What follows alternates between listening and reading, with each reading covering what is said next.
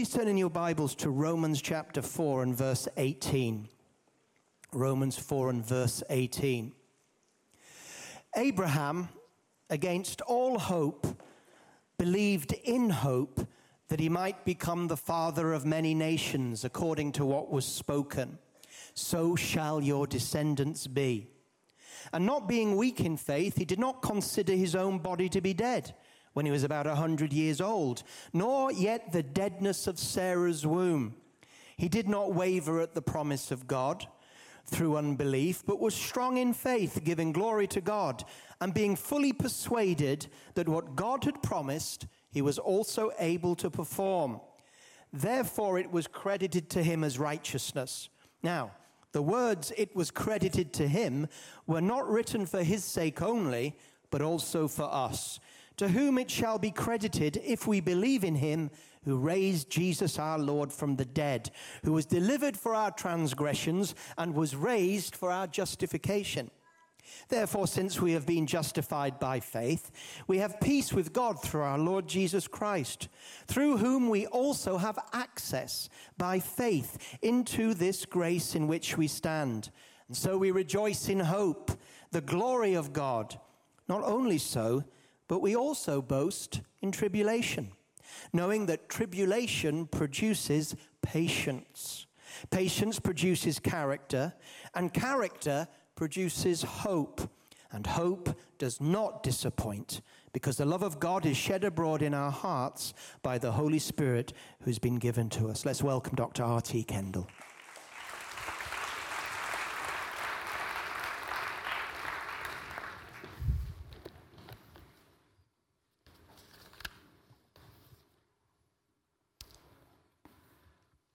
Hope is a certain and confident expectation regarding the future, realizing that you will not be disappointed, that God will show up, that victory is at hand.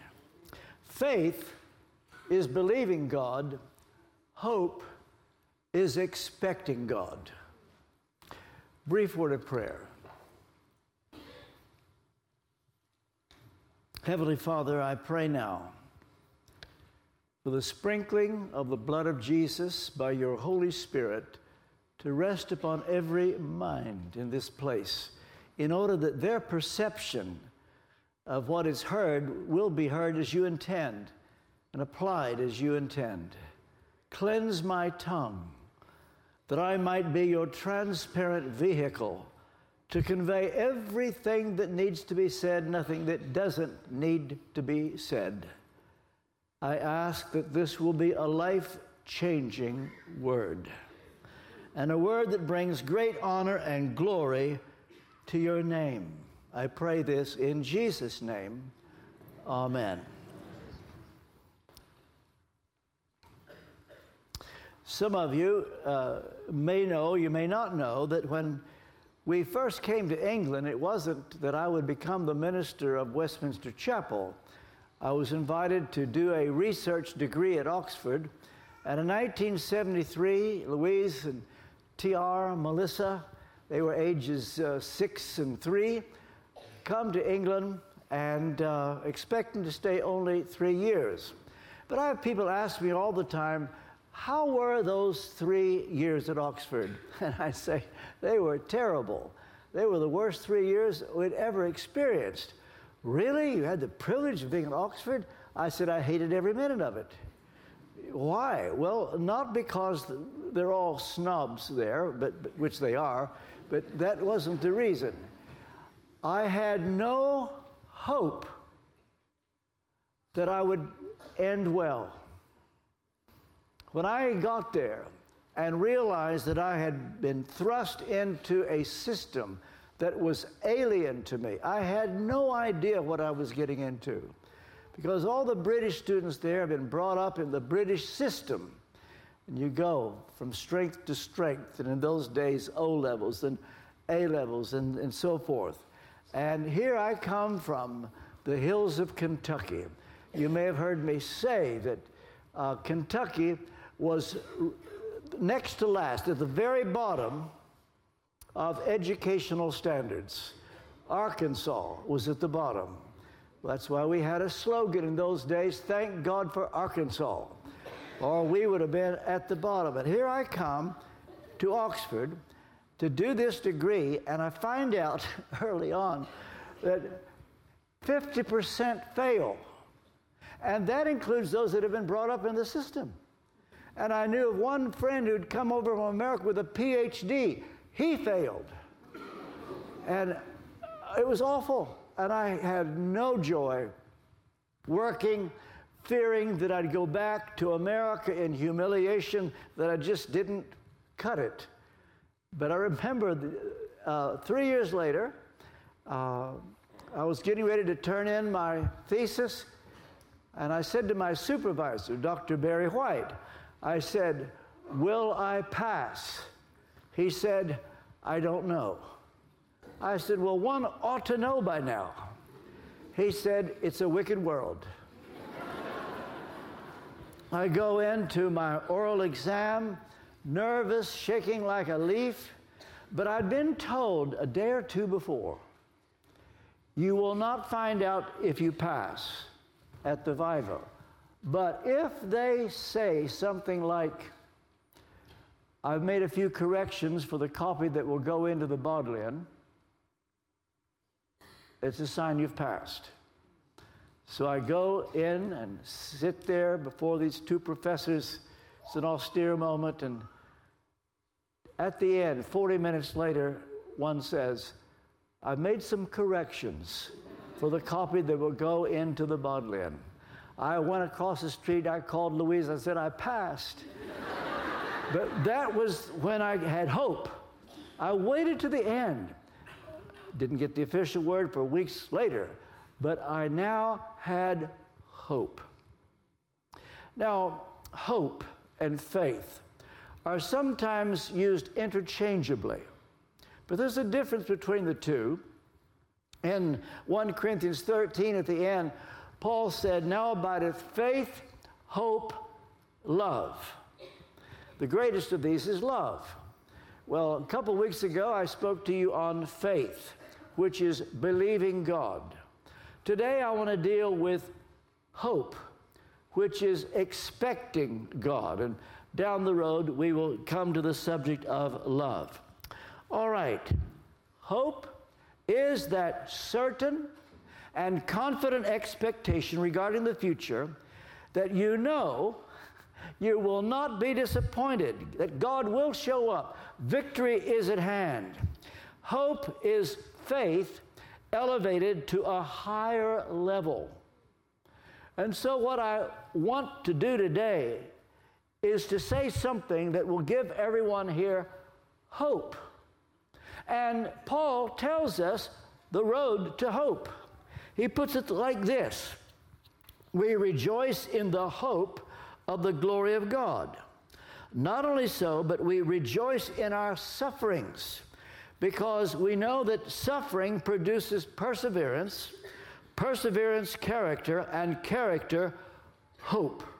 And once you get there, says Paul, hope does not disappoint us, because God has poured out his love into our hearts by the Holy Spirit whom he has given us.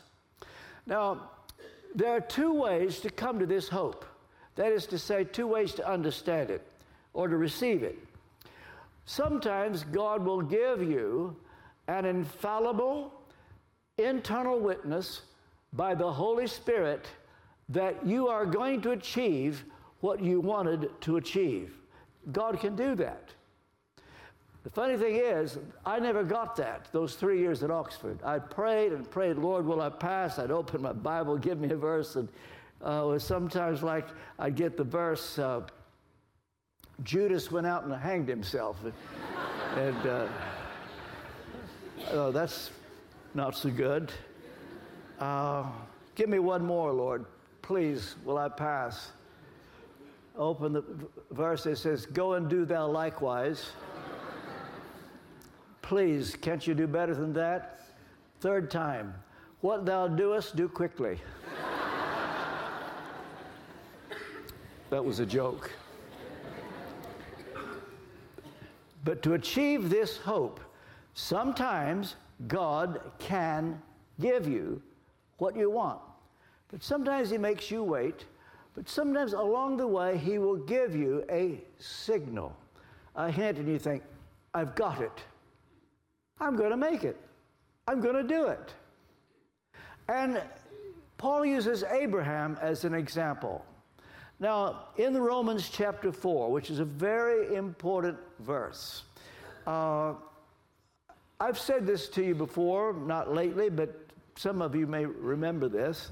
A friend of mine, John Paul Jackson, who went to heaven a year ago, was given a vision. And I know him well enough that I believe him. And he said he was taken to heaven, an out-of-the-body experience, and things were made clear to him. He described them, and I knew he wasn't making it up. And while he was there, the messenger of God came in to say, I've come to announce the great move of God that's coming on the earth next, the next great move of God. The word is, the key to the next great move of God on the earth will be the book of Romans, and especially chapter 4. I found that so encouraging. I don't know whether you agree with me, but it seems to me we're living in a time when the book of Romans is probably a dark book to many. People don't understand it. They don't read it. They don't care that much sometimes. Much less do they know what the 4th chapter of Romans is about. Well, when John Paul told me this story, the funny thing is he didn't know much about Romans 4 himself. And I told him what it meant. The first part of Romans 4 is about justification by faith alone. And Paul uses Abraham as the example. Abraham had no children. He was at that time 85 years old. Sarah was 75. She was apparently barren.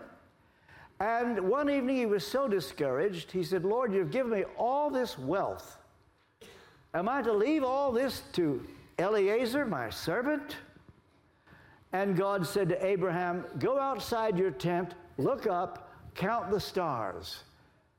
And there were hundreds, and of course we now know billions. God said to Abraham, so will your seed be, your seed from your body.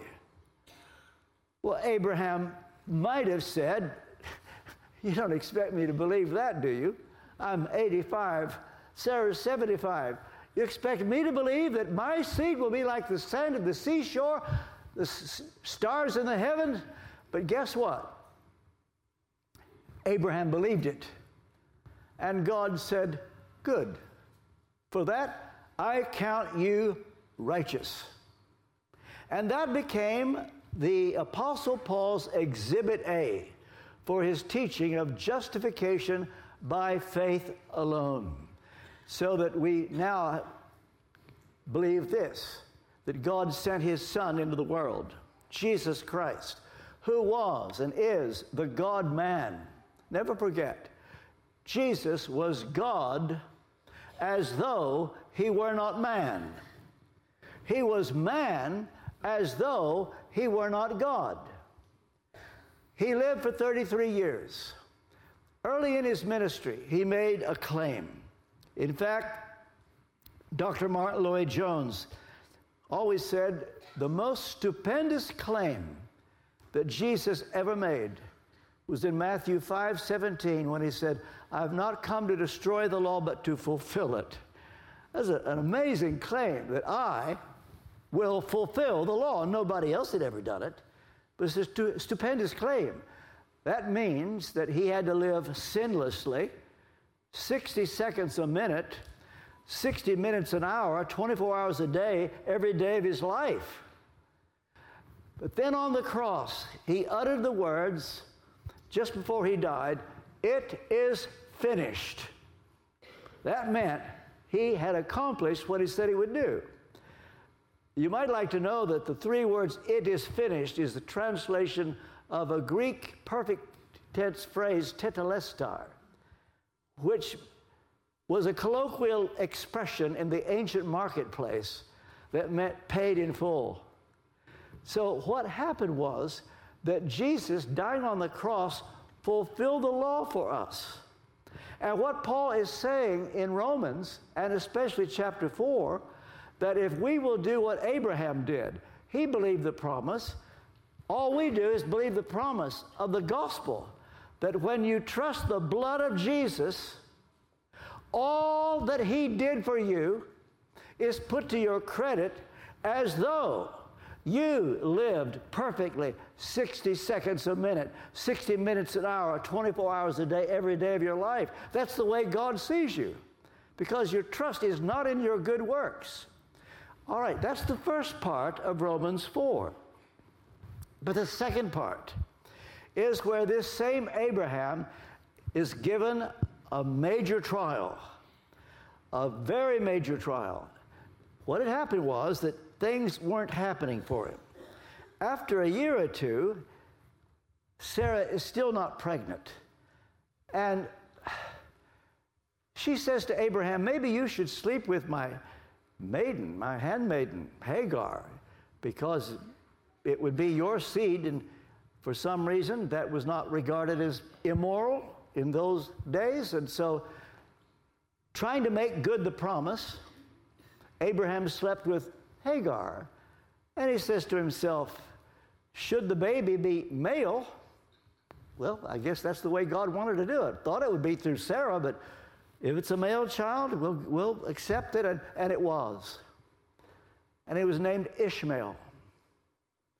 And not what Abraham wanted, but it was okay. And Abraham not only accepted Ishmael, but that was his boy. That was his only son. And he was bound with him. He loved him. And for the next 13 years, Abraham sincerely believed that Ishmael was the promised child. And then one day, God said, "Oh, by the way, Abraham, Ishmael is not the promised son. Sarah will conceive. Isaac is coming." You would have thought Abraham would have been thrilled. But no, he says, "Please, I'm happy with Ishmael. Please." In fact, his words are, "Oh, that Ishmael might live before you." Sorry, Abraham, Sarah will conceive. Do you know what? Just as Abraham believed the promise concerning his seed being as the sand of the sea, we're told that with this regard, so Abraham believed it. And what we have here is the issue of inheritance. Because the same people that are justified by faith alone, sooner or later, come to terms with whether they come into their inheritance. Every Christian is called to come into his or her inheritance. Is this new to you? You are called to come into your inheritance. Every Christian is called to come into their inheritance. Some do, some don't. Some are justified by faith. Righteousness is put to their credit, and they will go to heaven. But there are those who, for some reason, don't persist in faith.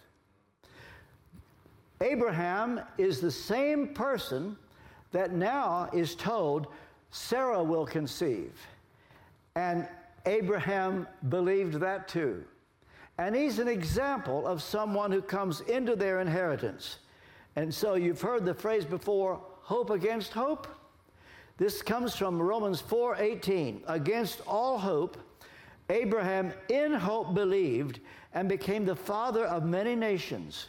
And he's been told now that Sarah will conceive. And he's come to terms with it.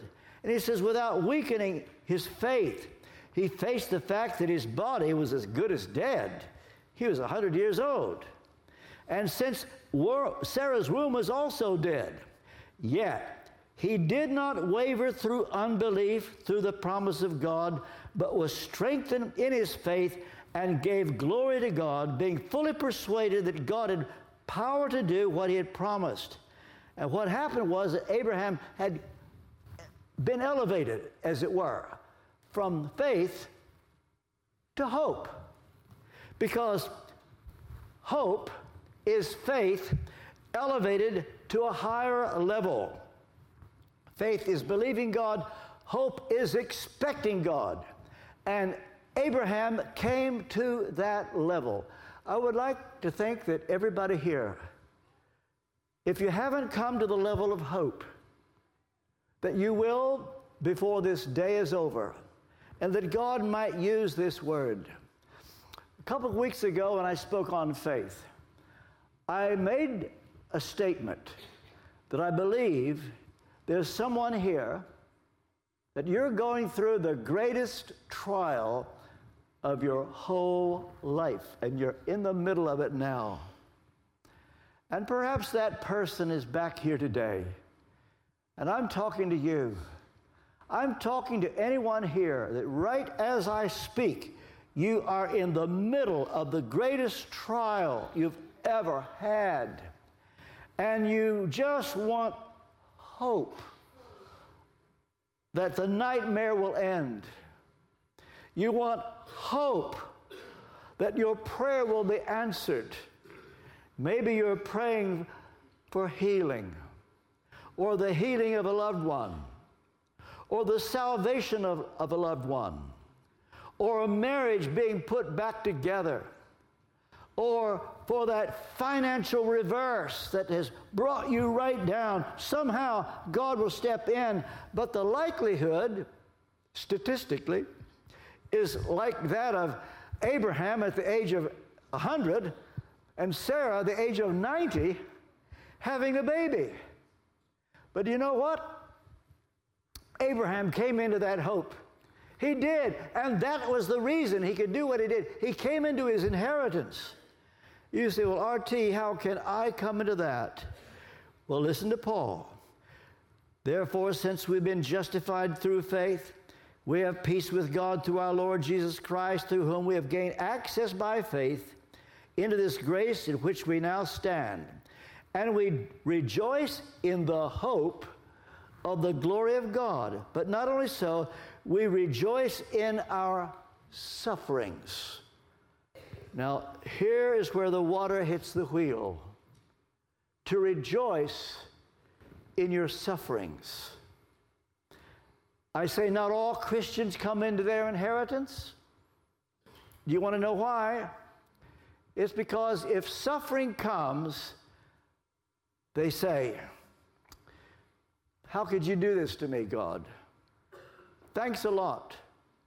Or as I put it 2 weeks ago, when you hit a wall and you feel that God has betrayed you, some say, nothing will stop me.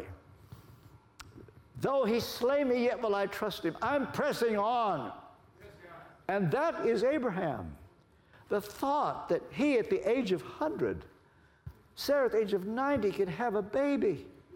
That's enough to put anybody off. This is not fair. But Abraham did it. And you say, well, how can I come to the equivalent where I can believe that this nightmare will end what I want to see achieved? Well, if you could take this, and I say it as lovingly as I can, to rejoice in your sufferings. I call it dignifying the trial. You say, well, what kind of suffering? Any kind. Any kind. Whatever it is. Instead of complaining and murmuring and griping. Instead, you say, I know God has allowed this. There's a reason for it. There's purpose in it. And you need to know, whatever that situation is, if you can take it, you ready for this? God is the architect of the whole thing. And the trial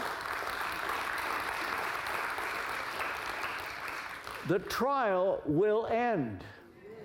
And every trial has its built-in time limit. You need to know that the trial you're in will end. You see, we all think it's going to last forever. No. God knows how much we can bear.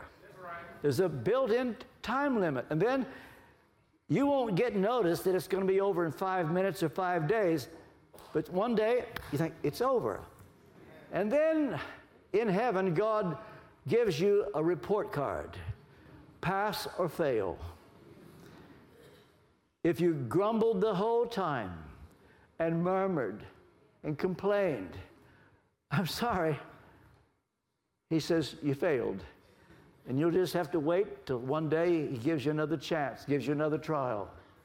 But if you pass, God says, good. And now you're on the way to hope. And so he says, we rejoice in our sufferings because we know that suffering produces perseverance. Now, this is the key to coming into your inheritance. It's persistent faith. You see, there's two kinds of faith in the Bible. Saving faith, persistent faith. What's the difference? Saving faith, that's when you transfer the trust that you had in your good works to what Jesus did for you on the cross. That's saving faith. But then there's persistent faith. That's how you respond. And when you hit a wall and suffering comes, what happens then? Do you back down and say, I can't take this anymore? Or do you press on? And so suffering produces this perseverance or patience or persistence. And then persistence produces character. You say, well, I don't know that character is anything I'm particularly interested in. Well, it's happening. You need to know it's a very important ingredient. You see, your hope is faith taken to a higher level, and it comes in a certain sequence in your walk with Christ, because the road from faith to hope is fraught with certain prerequisites which normally precede it. Well, Paul says we rejoice in the hope of the glory of God, and so one thing leads to another. Suffering leads to perseverance. Perseverance produces character, and character, hope. And the day will come when God will give you hope. And Paul says hope does not disappoint. Well, now, there abides these three things: faith, hope, love. St. Augustine said, faith is to believe what we do not see. The reward of this faith is to see what we believe. And that's what hope is. Faith raised to a higher level. And it emerges by persistent faith. And the reward of this is to see what we have believed. The Greek word is elpis. It means an absolute feeling of certainty, an absolute feeling of certainty based upon an objective truth.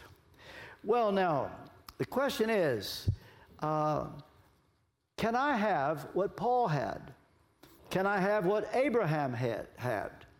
Well, faith is believing without seeing. Hope, though it is internal, is seeing what you have believed. And it's knowing that you will not be disappointed.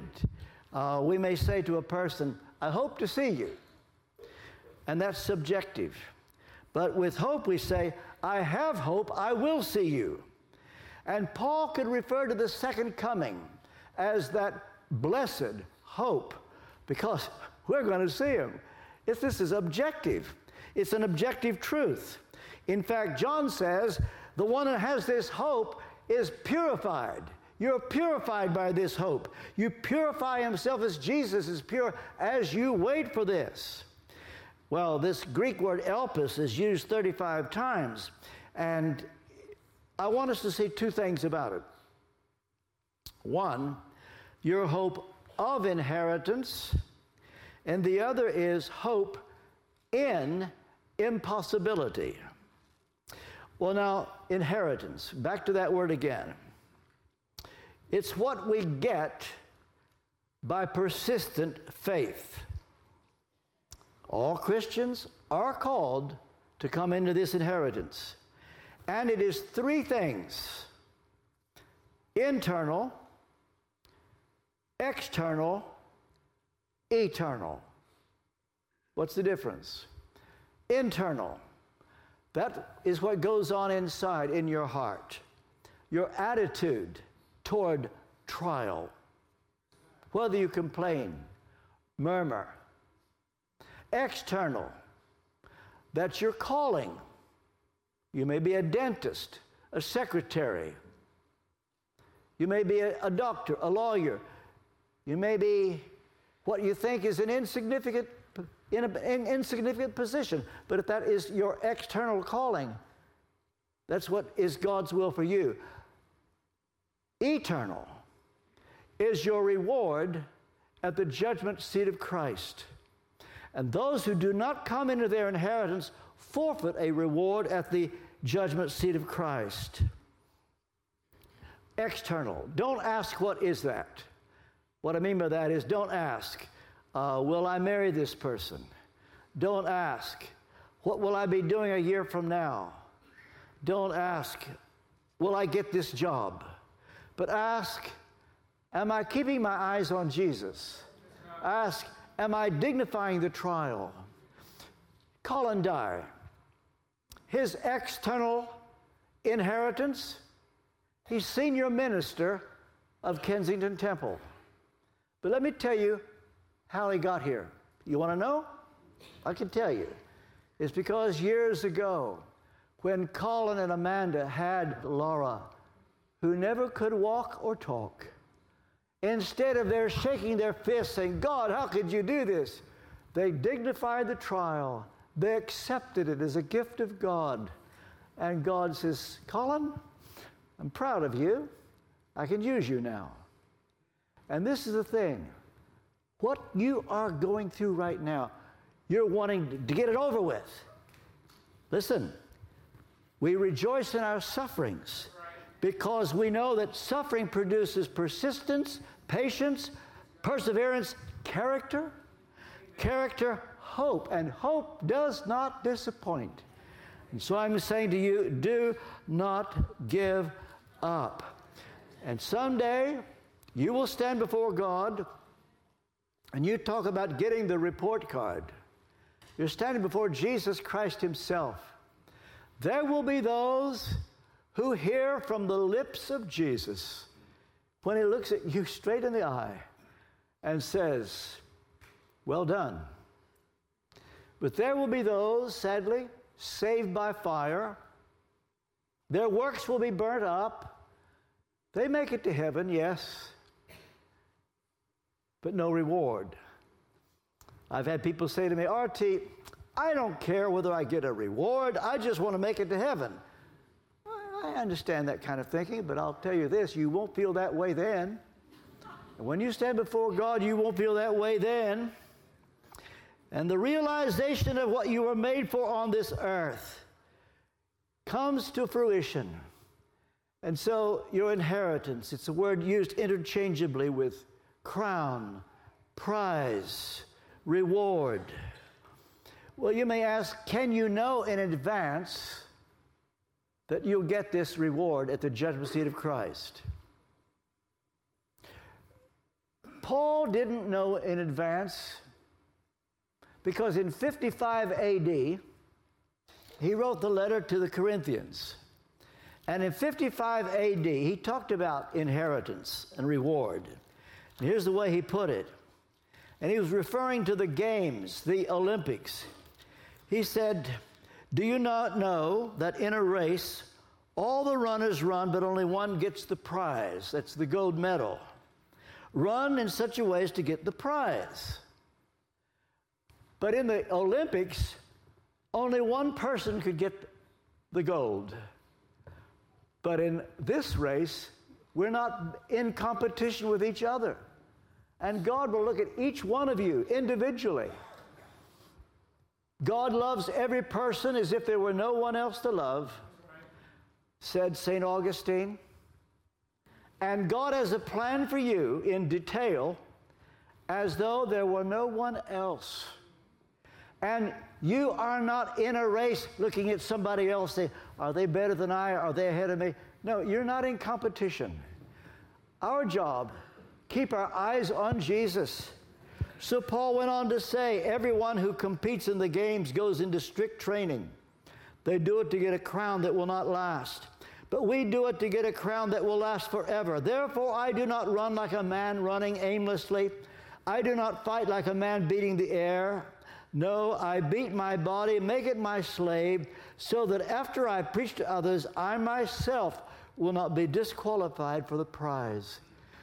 Why was Paul beating his body? Do you think he was trying to get to heaven? No. That's a given. He had that. Once saved, always saved. He wasn't worried about that, but he couldn't bear the thought that his own converts would grow in grace and he himself would somehow lapse, start complaining in trial, fall into sin.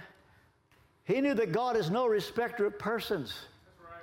And he did not want, at the judgment seat of Christ, when all secrets will be laid bare, to miss that. And that is an eternal inheritance. So Paul didn't know in 55 AD. However, when he writes to Timothy, and you read this in 2 Timothy chapter 4, 10 years later, approximately 10 years later, Paul is now in prison in Rome. And he's waiting any moment to hear a knock on his cell door by the jailer. Say, Paul, your time is up. Come with me. And he knew at any moment he would be beheaded. So he's now able to say to Timothy, he said, Timothy, I've fought a good fight. I've finished the race. I've kept the faith. He's able to say, now there is in store for me the crown of righteousness, which the Lord, the righteous judge, will award to me on that day, and not only to me, but also to all who have longed for his appearance. Paul could now say safely that he got it. He had finished well. But you see, we're all in the process of finishing. I actually got an email 2 days ago from somebody who said, RT, you have finished well.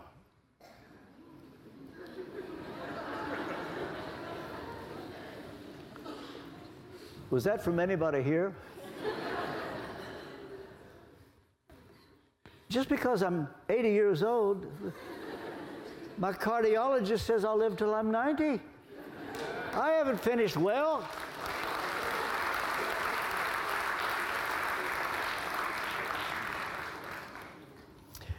All right. First, hope of inheritance. Second, hope in impossibility.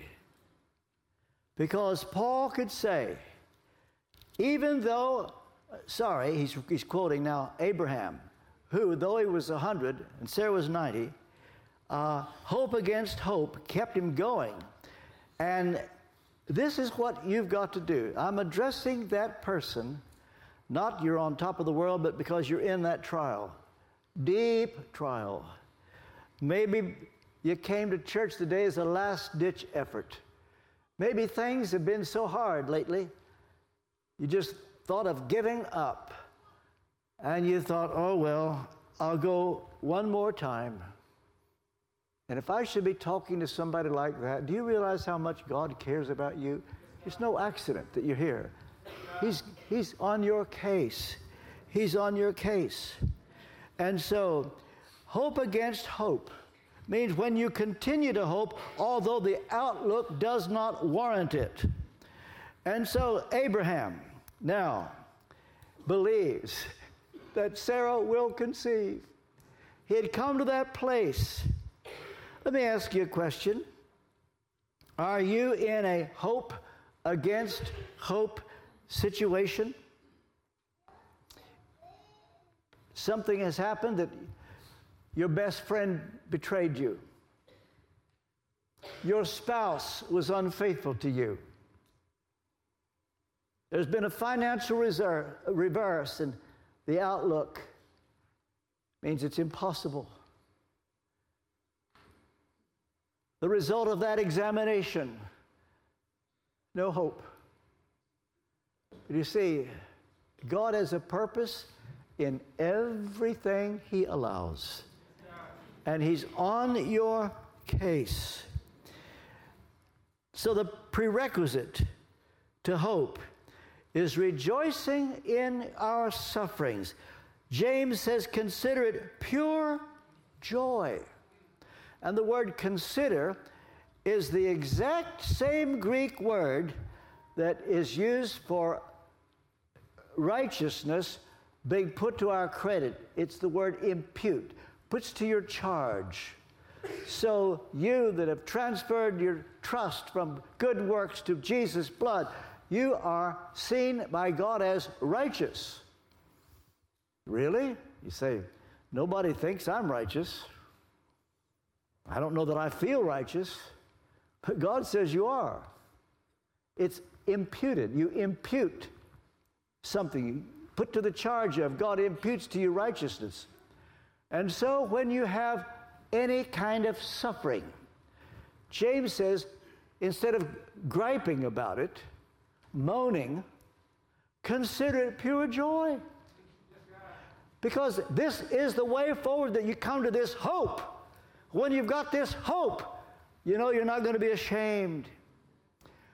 In the meantime, as you're waiting for the hope to emerge, God is doing something. You say, well, I'd sure like to know what He's doing. Well, I can tell you. It produces perseverance, character. You're learning a lot. You don't enjoy it. Our 3 years at Oxford, horrible. But God had a purpose in it. Or I could tell you, many years ago, while I was a student in Nashville, Tennessee at my old college,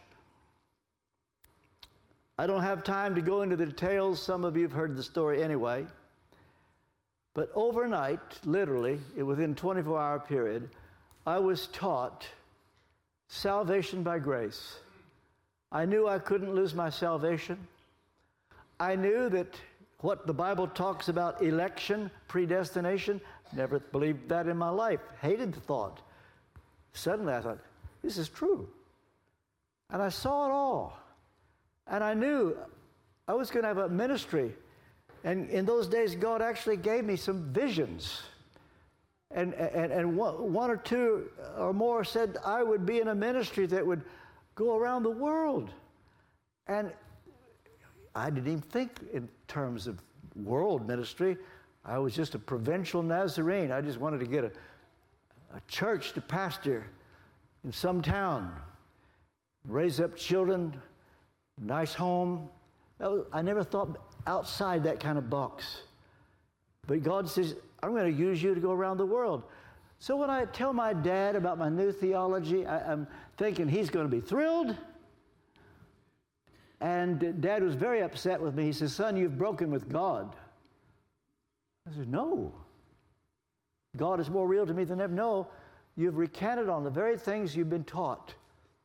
He even named me after his favorite preacher, R.T. Williams.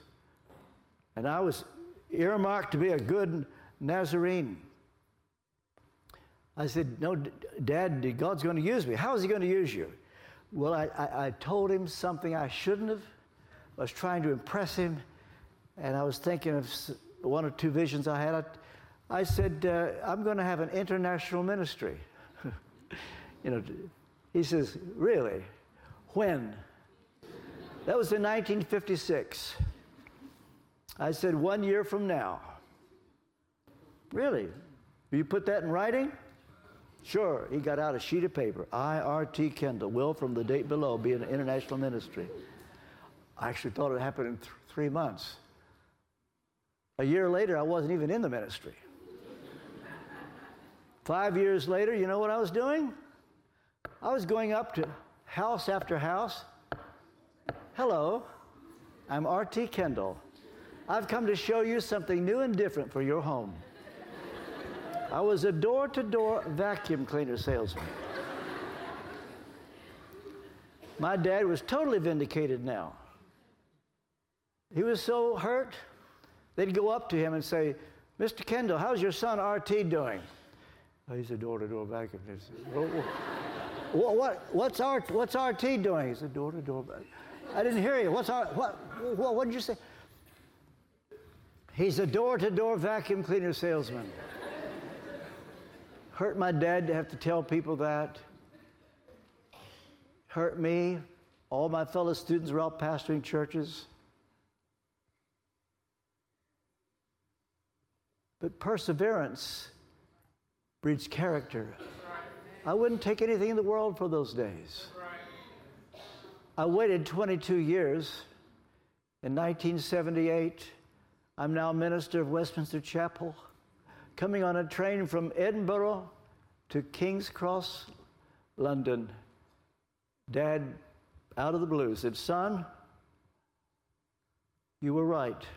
I was wrong. I'm proud of you. Will you wait for things like that? Right.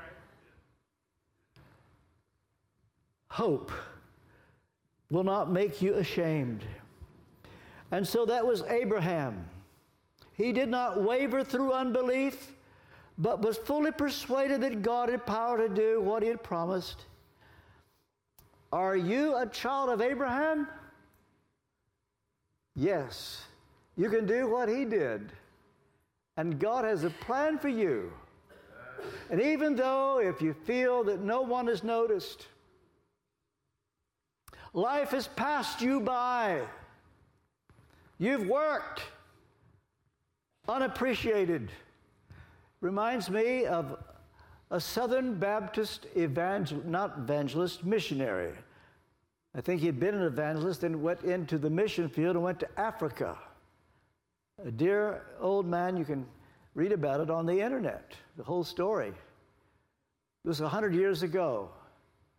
American Southern Baptist, during the time when Theodore Roosevelt was president of the United States. And he serves as a missionary in Africa for 40 years. He thought the time should come, he should retire. So he sent word to his mission board and some friends to say, I'll be coming home. As the ship was sailing into the harbor in New York, as it was beginning to dock, a band was playing. And the missionary was so chuffed, tears filled his eyes. He said, they shouldn't have done this. They're just making a fuss over me. And he was so excited, and he put his suitcases down, and he's at the front of the queue to be first off the boat, when suddenly a policeman says, stop here, sir. Oh. It turned out that President Theodore Roosevelt was on the same ship. He had been game hunting in Africa. The band was for him. As it turned out, the old missionary was last off the boat. He walks down the gangplank, puts his suitcases down, begins to look.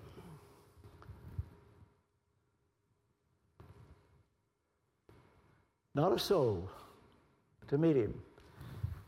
Picks up his suitcases, walks over 3 blocks, finds a third-rate hotel, falls on the bed, and he's weeping. Lord,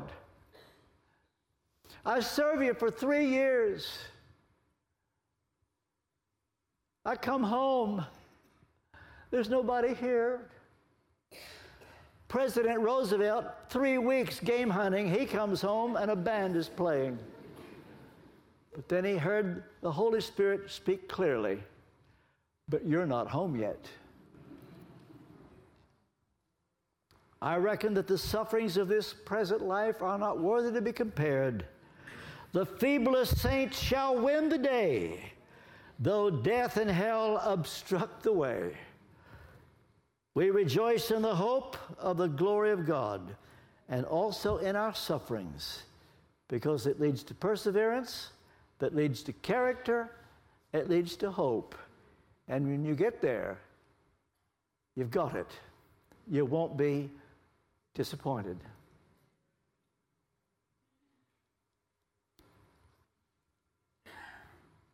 Who is here today that needs this word? Who is here today that you don't have that hope of heaven?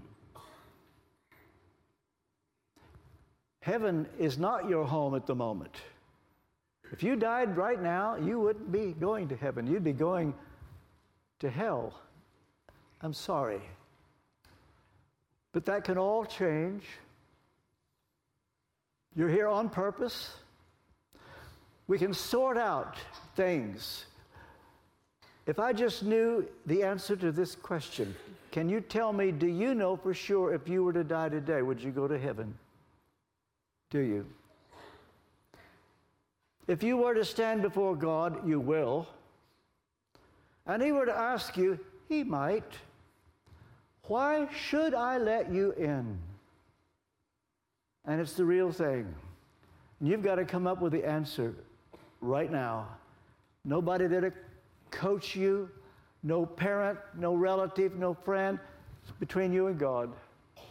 What would you say? What would you say? If the thought that you're trusting the blood of Jesus or His death on the cross or something equivalent of that doesn't come to your mind, dear friend, I wouldn't want to be in your shoes for anything. But that could all change. It can change right now. I'm going to give you a prayer. You can pray this prayer. You don't need to say it out loud. You don't even need to close your eyes. Come from your heart. Just say this: Lord Jesus, I need you. I want you. I'm sorry for my sins. Wash my sins away by your blood. I welcome your Holy Spirit into my heart. As best as I know how, I give you my life.